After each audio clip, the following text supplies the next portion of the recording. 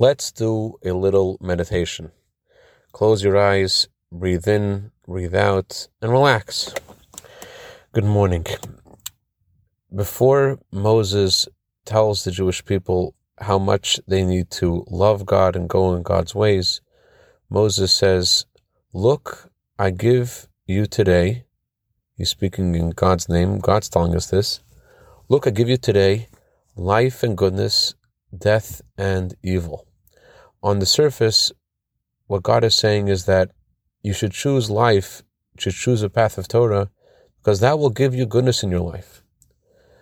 But the Torah prefaces our love for God with this sentence. There's something deeper here. In Avot Rabbi Natan it says that just like the soul fills the body, so too God animates and vivifies every single creature in the world. Moses is saying to each of us, look, I'm giving you life.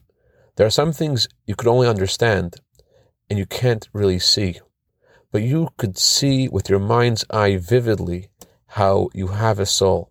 And you know, because we're all believers, children of believers, that God is the source of all life.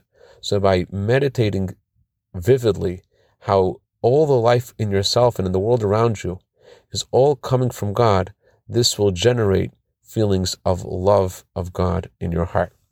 I dedicate our minute of Torah today to my parents-in-law in honor of their anniversary today. May Rabbi and Mrs. Shaya and Pnina Metal have many happy returns to this day. Also like to dedicate this to the neshama of Moras Chaya Braina Bas David Hirsch Roth, whose anniversary of passing is today. And may her neshama be good to better on behalf of all of our family, B'Sich Klal Yisrael. Also like to dedicate this to Dr. Chaim Peretz and Mrs. Ellen Bressman in honor of Mrs. Bressman's birthday today. May you have a year of bracha, v'atzlacha, begashmius u'veruchnius. Have a wonderful, loving day.